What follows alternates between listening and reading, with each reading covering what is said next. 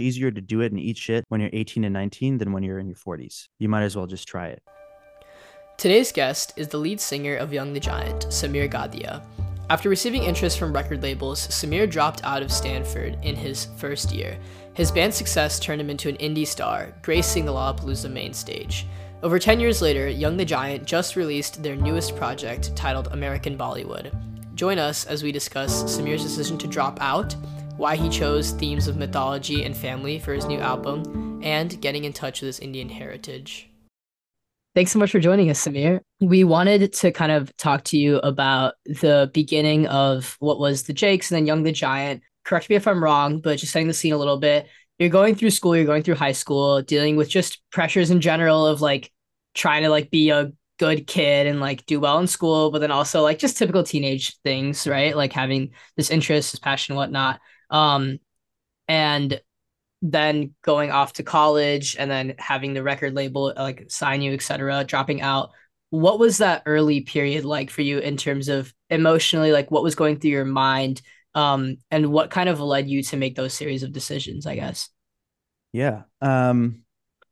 Well, music was kind of always in my life, but it was maybe something I was a bit denial about if, it would be the actual thing I do. I think at that time and just in general for a lot of kids, right? It does seem like those dreams can be impossible, and there's so many people who in your life tell you to do a certain thing.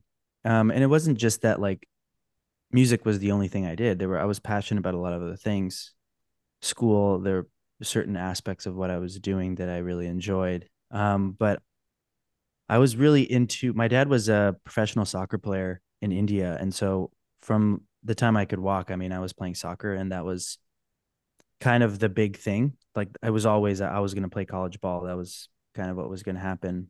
And then my freshman year of high school, I got really injured.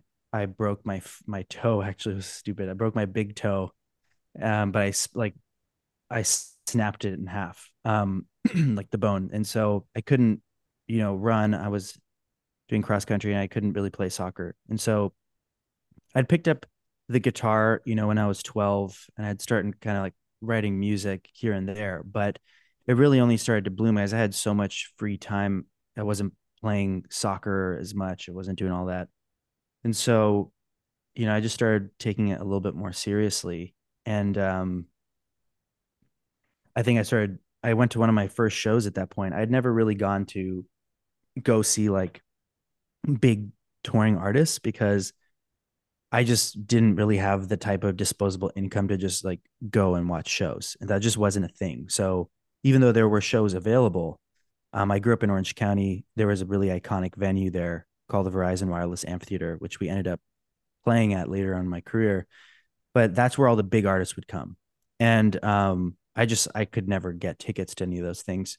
And so there was a big local music scene. And I think I went to one of my first ever concerts, like, maybe the 3 weeks later, 2 weeks after that injury. And I was like, oh, wow, I guess this community of people who are making music for each other and really enjoying the space and had like their own kind of lingo. And I was like, I became obsessed with that. I really wanted to be a part of that. And so kind of quickly, music became a thing that it's one of the few things in my life where it just came naturally to me. I think, if you talk to a lot of musicians, you're channeling something else that's not there. Obviously there's a physicality of singing. I was blessed with being able to have a singing voice, but all else that goes into songwriting and the process of being discerning what you like musically, being a product of all your taste, it just kind of naturally came to me. And so it was a dream that I never really chased. It was a dream that I almost felt like was chasing me. It was like I was meant to do it. And I played my first band, and we started like winning all these like battle of the bands contests, and I was, the other guys in the band were starting to take this really seriously, and I was like, well, this is still just a hobby of mine. I want to go to school. And I went to ended up getting into Stanford, and I went there for a year and a half. And during that time, I think is when I really started realizing. I think it was the summer between my freshman and sophomore year. that we like really sat down, really went with like a real producer and like recorded an EP, and that started to take off. And I don't think we were really trying to have that happen. It was a very specific time. I think right now, because of just the level of content that's out there, it's like you have to try to really like make sure people listen to it, for better for worse. And I think back then it was just people, if there's something people gravitated towards, it was just became known. And so that's sort of what happened to us. And we got this, like this record store in Japan bought like a bunch of units of our EP, and then we had some label people sniffing around. And it was at that point that, I was like, okay, well, I should probably take time off of school. And that was a big decision, probably one of the biggest decisions I ever made in my life. And I'm, very happy I did. It was a very difficult one, but I didn't make it like with, no, with nothing to support it. There was already like something happening, and then I left, and just kind of things just happened.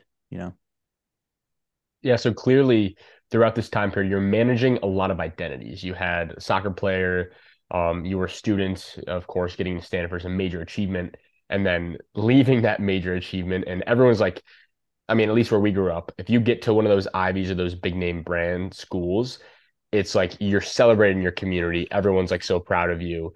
And Mm-hmm. then leaving what some people would consider their greatest accomplishment up to that age has got to be quite daunting. So walk us through, because a lot of young people that, Mm-hmm. college is this whole weird thing right now where it's super expensive. Do you go, don't you go? Do you go to a big name school? Do you go to a smaller school to save money? Like talk us through that conversation to leave school. And of course, very different situation being a successful Mm-hmm. musician at the time, but talking with your parents, the kind of internal turmoil you had to deal with, and just kind of go through what that felt like for you personally. Yeah. Um, I think first and foremost, yeah, I mean, being the son that got into Stanford was, a huge thing for my family, and they thought that that was going to be. I think even now, people think, when you get to a school like that, okay, well then you're good, right? Like life is just going to happen now. It's never been that way, and I think it's now more than ever not that way. That's just the beginning. You get into a good school, great. But it's what you do with it, that matters. And I started to see that there were some kids who were just bound for greatness, and they were going to be great even if they went to a community college or they didn't go to college at all. And then there were some who were so burnt out and so like filled with other people's expectations that they became so confused as to what they were doing. And I kind of found myself in that latter group where I didn't know what I wanted to do, but I was like, I kept on thinking, well, okay, well, I got into this great school. So, something will happen for me, but I think at a certain point and instinctively I realized, well, that's not really the case. I have this thing that is going for me, that is working for me. And I would also regret it for the rest of my life if I just didn't try it. Like honestly, at that time, I didn't think that it was going to be my career. I just thought, okay, well, I have the chance to take some time off school and try and pursue this dream. Otherwise, I'll regret it. I think something that people don't realize, and a lot of people say this in interviews because it's snazzy to say, "Oh, I quit school." Technically, you don't have to quit school. Every school allows deferments. So that's what I did. I didn't go into the office and say, "Fuck you guys, I'm leaving." I just said, "Hey, listen, I'm going to take a year off and play it by a month to month basis at that point and see." And so for me, there was no real loss in terms of like, okay, it's not like they're going to not allow me to come back here. I think the biggest thing was like, okay, well, all these friends that I had met, all these experiences that I'd had, like I wouldn't be in touch with these people as much. And that was a sacrifice that I made. And I'm, still very happy I made that. Yeah, sometimes I wish I had, stronger college buddies who, we could share things over. But like, I've made new friends. I've also have friends since the beginning. And I also have people in college who didn't really like me very much, but then, when we kind of made it, they kind of started coming back and being like, hey, can we get some tickets? Whatever. So, those Funny how things that goes. happen. yeah, and I think, I went to my family and I was just that was kind of the biggest thing. Like we had a bunch of like in a lot of interviews it says like, we had a whole presentation for our families, which we did. Like we straight up like this is the data that supports why we should do this. Things are actually happening here.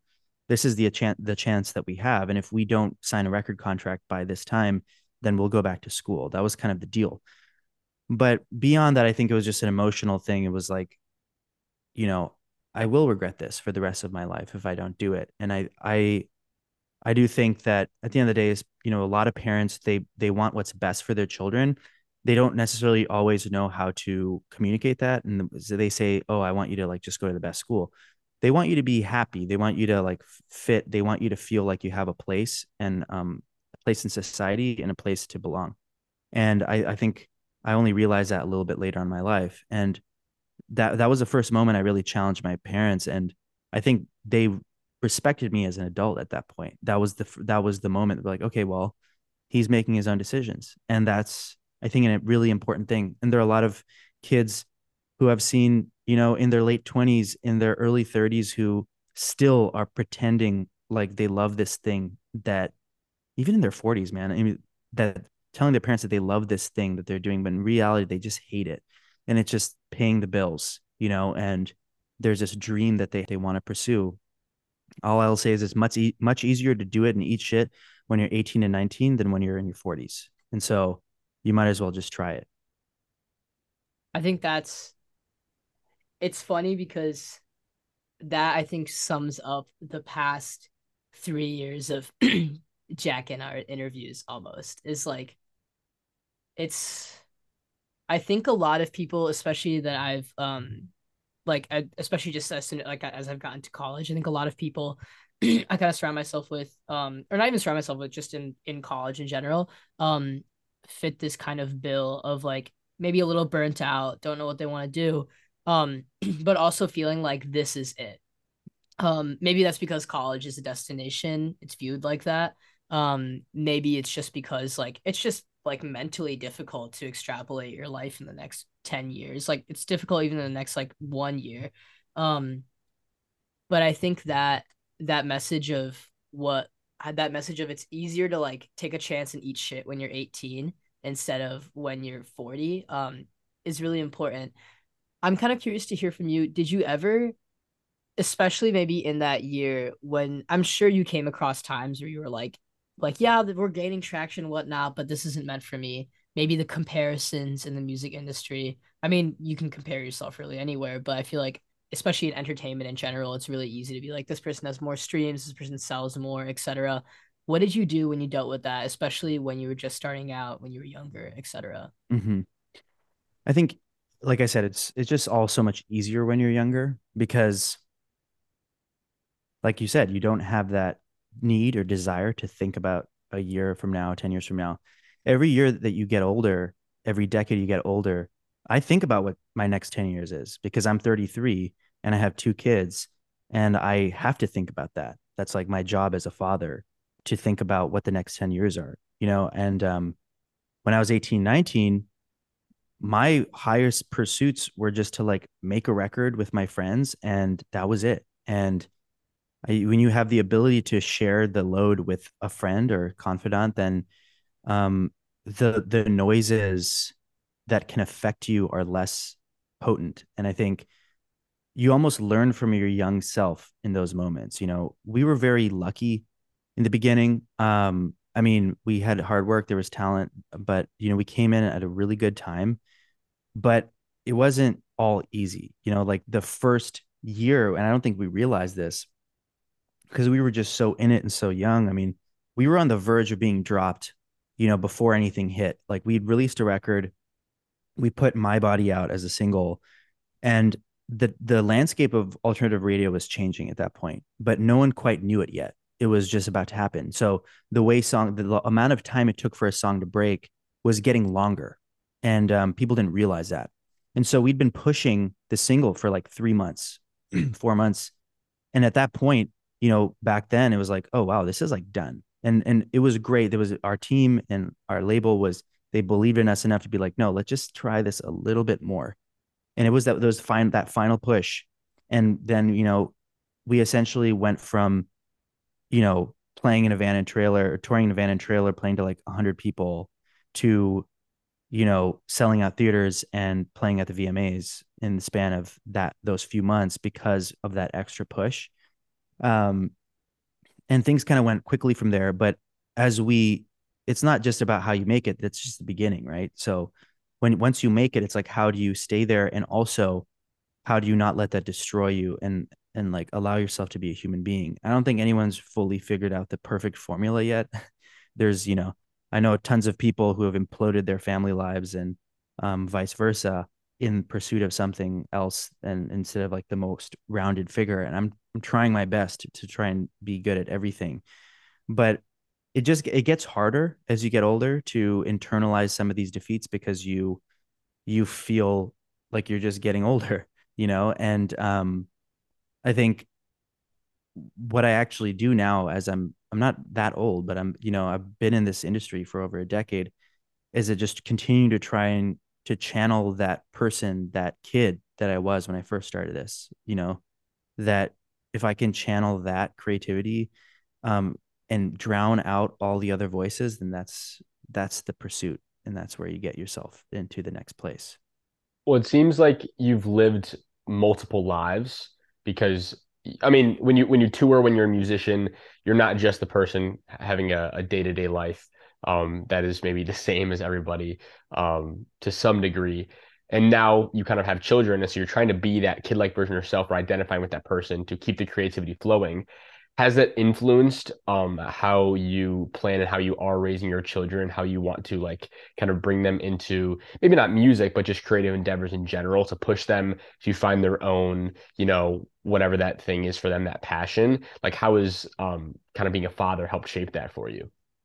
Yeah, totally. I mean, being a father is such an amazing experience, for your children, but also for yourself, for your family, is that you kind of get to see the things that happen in your childhood, and you kind of replay them, and it's up for you to decide what things were good that you wanted to keep going forward, and what things were bad. And some people they didn't have any parental figures, and so the opposite for them is the best way. And I think one of the hardest things to navigate is when you just have parents who were there, but maybe they try to do the best that they could, but some of the times they just didn't do the exact thing that you needed. And each child is different. But I think for me, whether they want to become a musician, or if they'll revolt and try and become an accountant or something, it's like, I want them to be confident in themselves. I want them to be confident, like insanely confident, but also good to other people, and not treat anyone like they're better than someone just because they're confident. And that is the biggest goal. And I think children innately have confidence, and then it gets crushed as they get older and older by certain things. And I can't prevent life from happening, but what I can do is at home, I can instill their confidence and make them feel like their choices are valid.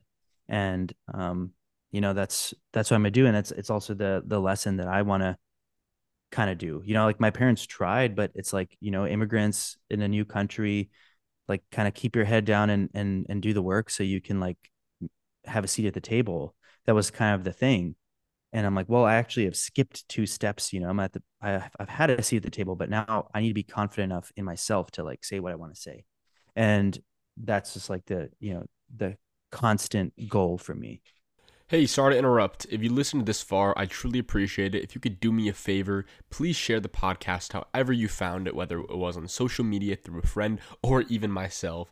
It would mean the world to us if you've been enjoying the episode to take a few seconds just to share it. Enjoy the rest of the show.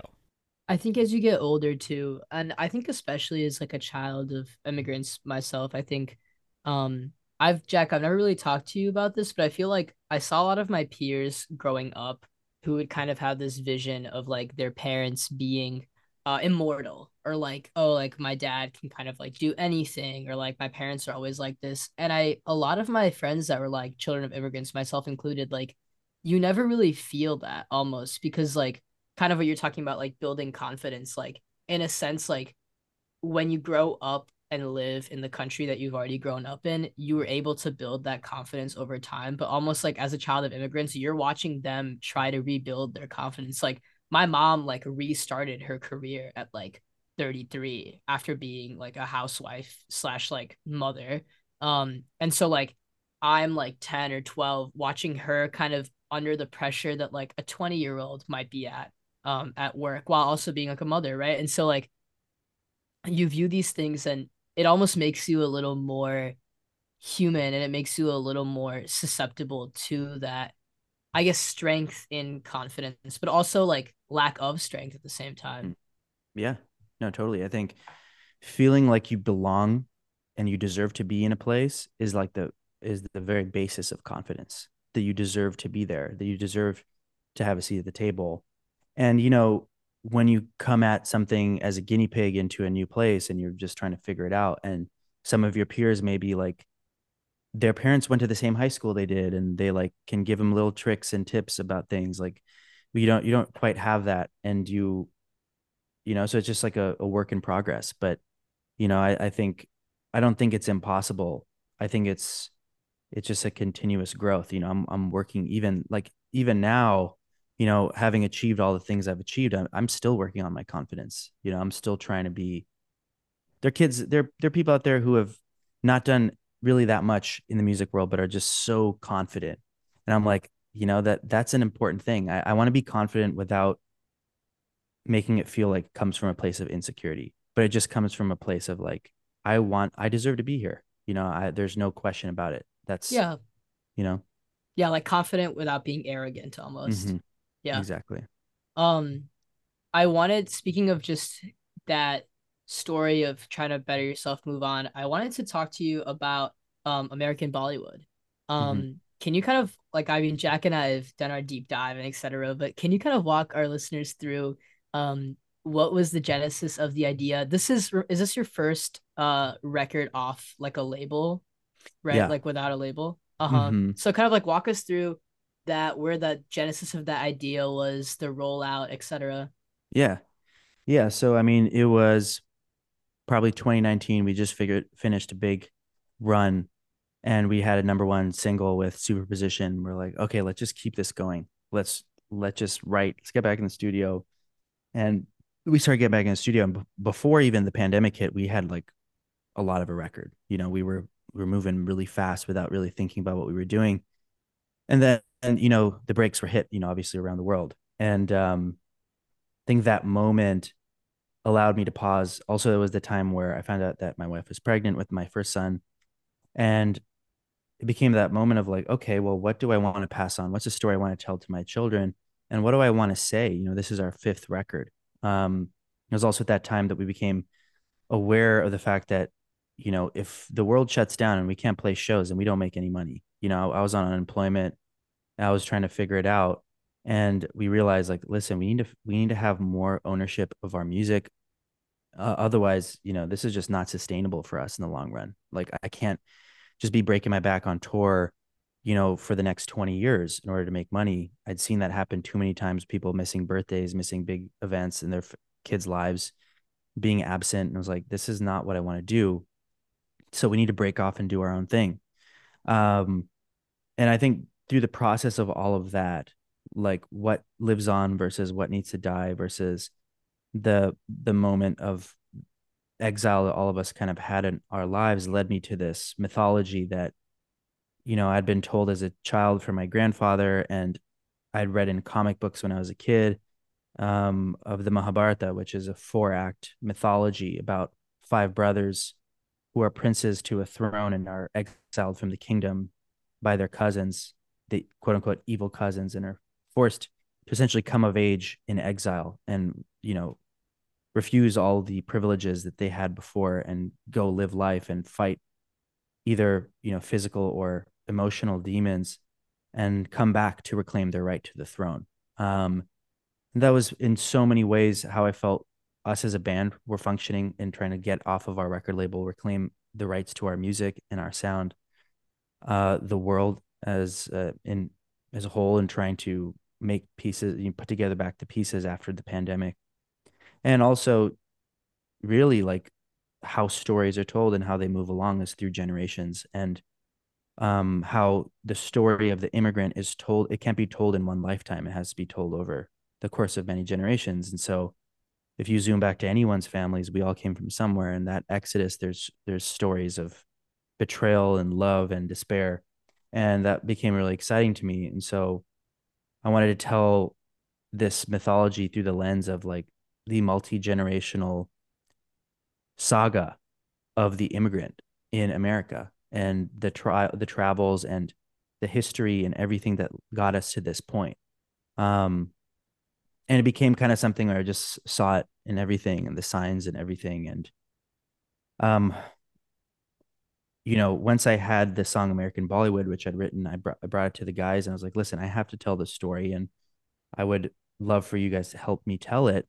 But if you can't, I understand. I just need to go do this then on my own. And they were like, we think this is a really important thing to say. We would love to be a part of it and help you. And they really dove in. They really got really deep into it with me. And we did a lot of research, not only in the mythology, but just sonically, we wanted it to feel like, this paradox of East and West. And it was just a beautiful project. We started from scratch and it took a long time to make, like the album 4 was out 2018 and we released American Bollywood in 2022. So, it was a journey, but it's something very, very close to us and to me in particular. Yeah, the multi-generational stories definitely seem through even in a first listen hearing that. But what I was really curious about is the fact that it's hard enough to tell a story, to, write a narrative or to even, write a poem and kind of express a story in one kind of piece of work. But the fact that you're able to tie all this together within music and within an entire project where each song can live by itself as an enjoyable piece of artwork, and music, but then also when you listen to it all the way through, it's this seamless thing. How do you go about even beginning to structure that and beginning to plan it? Because it's definitely like a masterful thing you're able to do. And when it works, it seems effortless. But I know the work behind it's probably Mhm. difficult, complicated, all that. Yeah. Yeah. Thank you for that. I mean, it's, what we are a real band, like that they're 5 people. And so it's almost easier to tell a more complicated story that has pieces to it that is something that we can all understand, than to just kind of like start trying to write songs in the dark. Because if you do that, then everyone's influences are coming in differently anyway, and then you just kind of end up writing vague stuff. And um, so for most of our records, we've tried to come at to a theme, but this was the most crystallized one because I really wanted everyone to like be able to like live in this world and contribute to it. And so when you have a story like a mythology that's already been told, then you can get inspired by the storylines that are already there. And then you start just putting in the pieces. There were some songs that already had natural places to be. And then as we just kept on diving further in, it was like, oh well, this is a great idea. This is a great storyline. Let's kind of try and figure out how we can write a song around that. And it became like a really enjoyable process. I think in some ways it seems like it could be a lot more difficult, but I almost feel like it is more difficult to just try and write blindly a body of work and then just try and find a theme that fits it is also what people kind of do. And sometimes it falls flat. So, this time we just wanted to go for it. That's awesome. I wanted to hear about your the influence that I know you've talked about a little bit, but the influence that Partition had on that record. Cause so funny enough, I kind of came across your like American Bollywood kind of rollout started right at like a period of time when I was really like just engrossed slash like thinking a lot about like this kind of like multi-generational story, possibly multi-generational trauma, etc., that comes from like Mm-hmm. partition, that comes from like all of these um deep kind of ties and specifically like the South Asian immigrant community, Yeah, like just learning about how like oh a lot of these tendencies of like kids our age to be like workaholics, maybe alcoholics, etc., come from like a line of just like trauma, frankly. And totally. I actually came across a TikTok of you talking about that Mm-hmm. just around that time, which is like I don't know how the algorithm works like that. But um and I'm curious to hear your story and your perspective on that within your family, then also within like the American Bollywood record where that plays a role. Yeah. Yeah. And so, for those of you who are listening might not know what partition is, it was, when India finally got their independence from the empire, and then this large body that had become India to a certain extent, that was forced to become a country because of colonialism, then was broken up into different pieces. And so there became, the Pakistan and Bangladesh, and India were once one whole thing, and then became like picked apart and put separately. And this place that was like an interfaith place that harbored so many different beliefs and religions relatively harmoniously till that point, where it immediately like pitted against one another at that point. And there was a huge exodus of families that were living maybe on the India border side, but then were Muslim, so had to go to, Bangladesh or to Pakistan and vice versa. With my grandmother, she was living in Dhaka, which is, modern day Bangladesh. And she was, Hindu family. And so they were told, pretty immediately that they had to leave. And her father was a doctor and was a well-known doctor in the community. And they essentially like, had to start from scratch. And they had this huge travel, this exodus and this exile into a new place that they were then forced to call their home. And it's been the story of, the Bengali people in India for a long time, but the Indian, the diaspora in general of South Asia is just longing for home.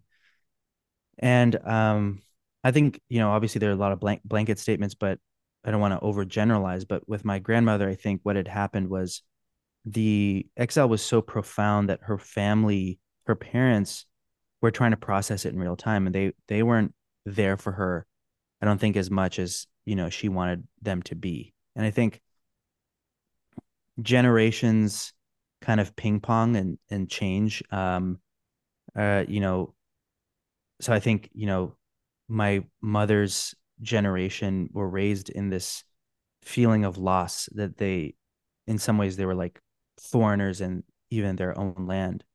Um, and so that trauma was instilled into them, that is then instilled into us as they moved here for greener pastures. They were exiled of their own volition and moved over here.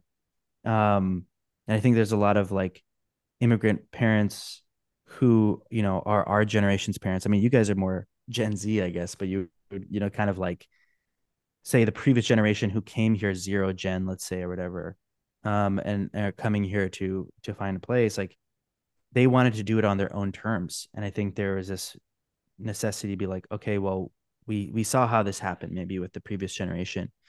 We want to do it on our own terms. We want to come here and we want to fit in. We want to find places in society to become successful, and we want to come in and do it fast. And I think a lot of the other stuff, there's so many different things culturally about being Indian that are so different depending on where you are from, but that kind of unified like work ethic is something that is there and strong in all immigrants, really. Just like they're traveling their traumas, and they're hoping that coming to this new place will be the solution for all of them, when in reality it's a magnifying glass for all of these issues.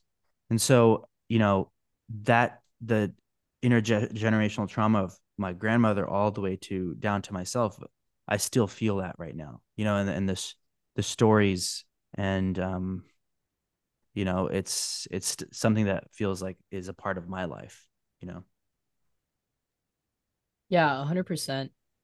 I think it's definitely like what you're speaking about, and in the context of even American Bollywood, you see it. I mean, even the fact that you released it right in four parts, and I think it is very much so something that not like it's not just a South Asian Mhm. story. Although even though it came like from your context of being South Asian, that's the experience you drew from. Um, but I think it just really speaks to like the idea that like for me personally, Jack and I've kind of talked about this a lot. Um, but I distinctly remember something that Jackie told me like about a year ago now, or it was like maybe 10 months ago or 8 months ago. We were getting dinner and he was talking about how like yeah, Namish, like you have this analytical side to yourself, etc. But what really drives you is art forms, whether like whatever that case may be. Um and I have really thought about that for a really long time. And I finally realized it's because like I think it's just all something that all people associate with, regardless of if they can play a guitar, play a piano, or draw or paint or anything. It's just because for one of the first times you're able to feel something without necessarily thinking about it in any way, shape, or form. And I think especially for maybe a lot of kids growing up in the area that Jack and I grew up in, a more competitive area, etc. We're taught to really logically think through most of our decisions, most of the things that like we do in our day to day. Um, and I think just specifically like American Bollywood being a kind of therapeutic ride through um these past experiences, these past lives, um, is like a testament to that idea. Yeah. No, thank you for that. I mean, I think Eastern philosophy, Asian philosophy, and you know, the tenets of our cultural heritage are lost in a new world where we're trying to find, um, we're trying to be analytical and trying to harness this level of you were in this fight or flight evolutionary as human beings, like trying to understand what our place is. And it's kind of a reclamation of that spirituality, a reclamation of that feeling of like letting your heart guide you and letting and realizing that your mind can also be a hindrance, and that um it's something, for me, I battle with, being very type A in some ways, but also having this deep intuition with my creative, vision, and wanting to see that through. And sometimes thinking too much can be the end of it. And so, trying to take decisions and follow how I'm feeling about things is something as us as a culture in America, we're not really super okay with. But I think at the end of the day, it's what, makes me happy. And I'm going to continue to try and follow those decisions. And I'm privileged enough to be in a job where those types of decisions are rewarded as well. 100%. So just wrapping up, there's two questions that we ask every guest that comes on the podcast. So the first one is what are like two to three pieces of content? This can be like books, movies, music, etc. That have really changed your perspective. Hmm.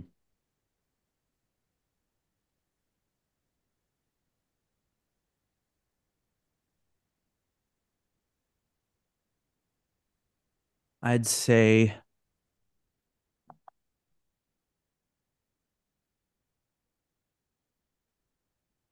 actually, it's funny. I had Abhi the Nomad on my podcast thing. I had him as a feature for Alt Nation. And we talked a lot about the importance of Freddie Mercury and how represented, um, he was representation for a generation that may have overlooked him because he kept it kind of a secret, that he was Parsi Indian. But I remember, most Indian kids who especially are creatively inclined probably remember the moment they found out that Freddie Mercury was Indian, because it's such a like an iconic thing. He's a in the Rock and Roll Hall of Fame, like legendary type of singer and musician. And the fact that this was done generations ago, I think is just allowed me to believe that this was a path that was possible for me. Um, and I think, I was always a big fiction guy. Like I love books, and I love all the writers, but it always was, mostly from a European lens. And I think the first time that I read Salman Rushdie and his first book, Midnight's Children, I was like, oh man, like this is such a unique look and take into this story and this heritage that I haven't read about. I haven't really read about versions of my family, versions of myself in books before. And now it's so much more accessible, and he's paved the path for a lot of South Asian writers. And obviously, there are people that predate him but in general, like being able to step outside of the view of like what you've been taught in school, who these, and I think things are a little different now. When you guys were in high school, your reading list was probably slightly more diverse. Our reading list was, it was pretty, Old Man and the Sea, and like pretty, through one perspective and one lens, and he kind of like shattered that for me. So it's a great book for those who don't haven't read it. It's like the 100 children who were born at the stroke of midnight of India's independence. And there's this like weird kind of magical realism thing that they can all kind of connect with one another and have like sort of superpowers. But it's a great book. Awesome. Samir, the last question we have you today is if you could go back and give one piece of advice to your teenage self, and I'm talking you're at Stanford, you're trying to make that big decision, kind of what would you go back and give advice to you if you could do that right now? Um, Stick to how you're feeling right now and channel that feeling and be confident in that feeling, and um, know that everyone else has their own process and you have yours, and to own that process, because success looks different on different people. Um, yeah. Awesome. Samir, thank you so much for coming on the podcast today. We really appreciate you making time in your busy schedule. It's been a long time coming trying to schedule this, but we appreciate you continuing to try to make time for us to have this conversation. So again, we just appreciate you coming on today. Oh, thanks for having me, guys. All Jack right, and and Rich. everyone Thank stream you. American Bollywood and kind of look forward to your tour coming in 2023. All right. I will see you guys there. All right, that's it for today's episode of the Project Alchemy podcast. As always, guys, peace.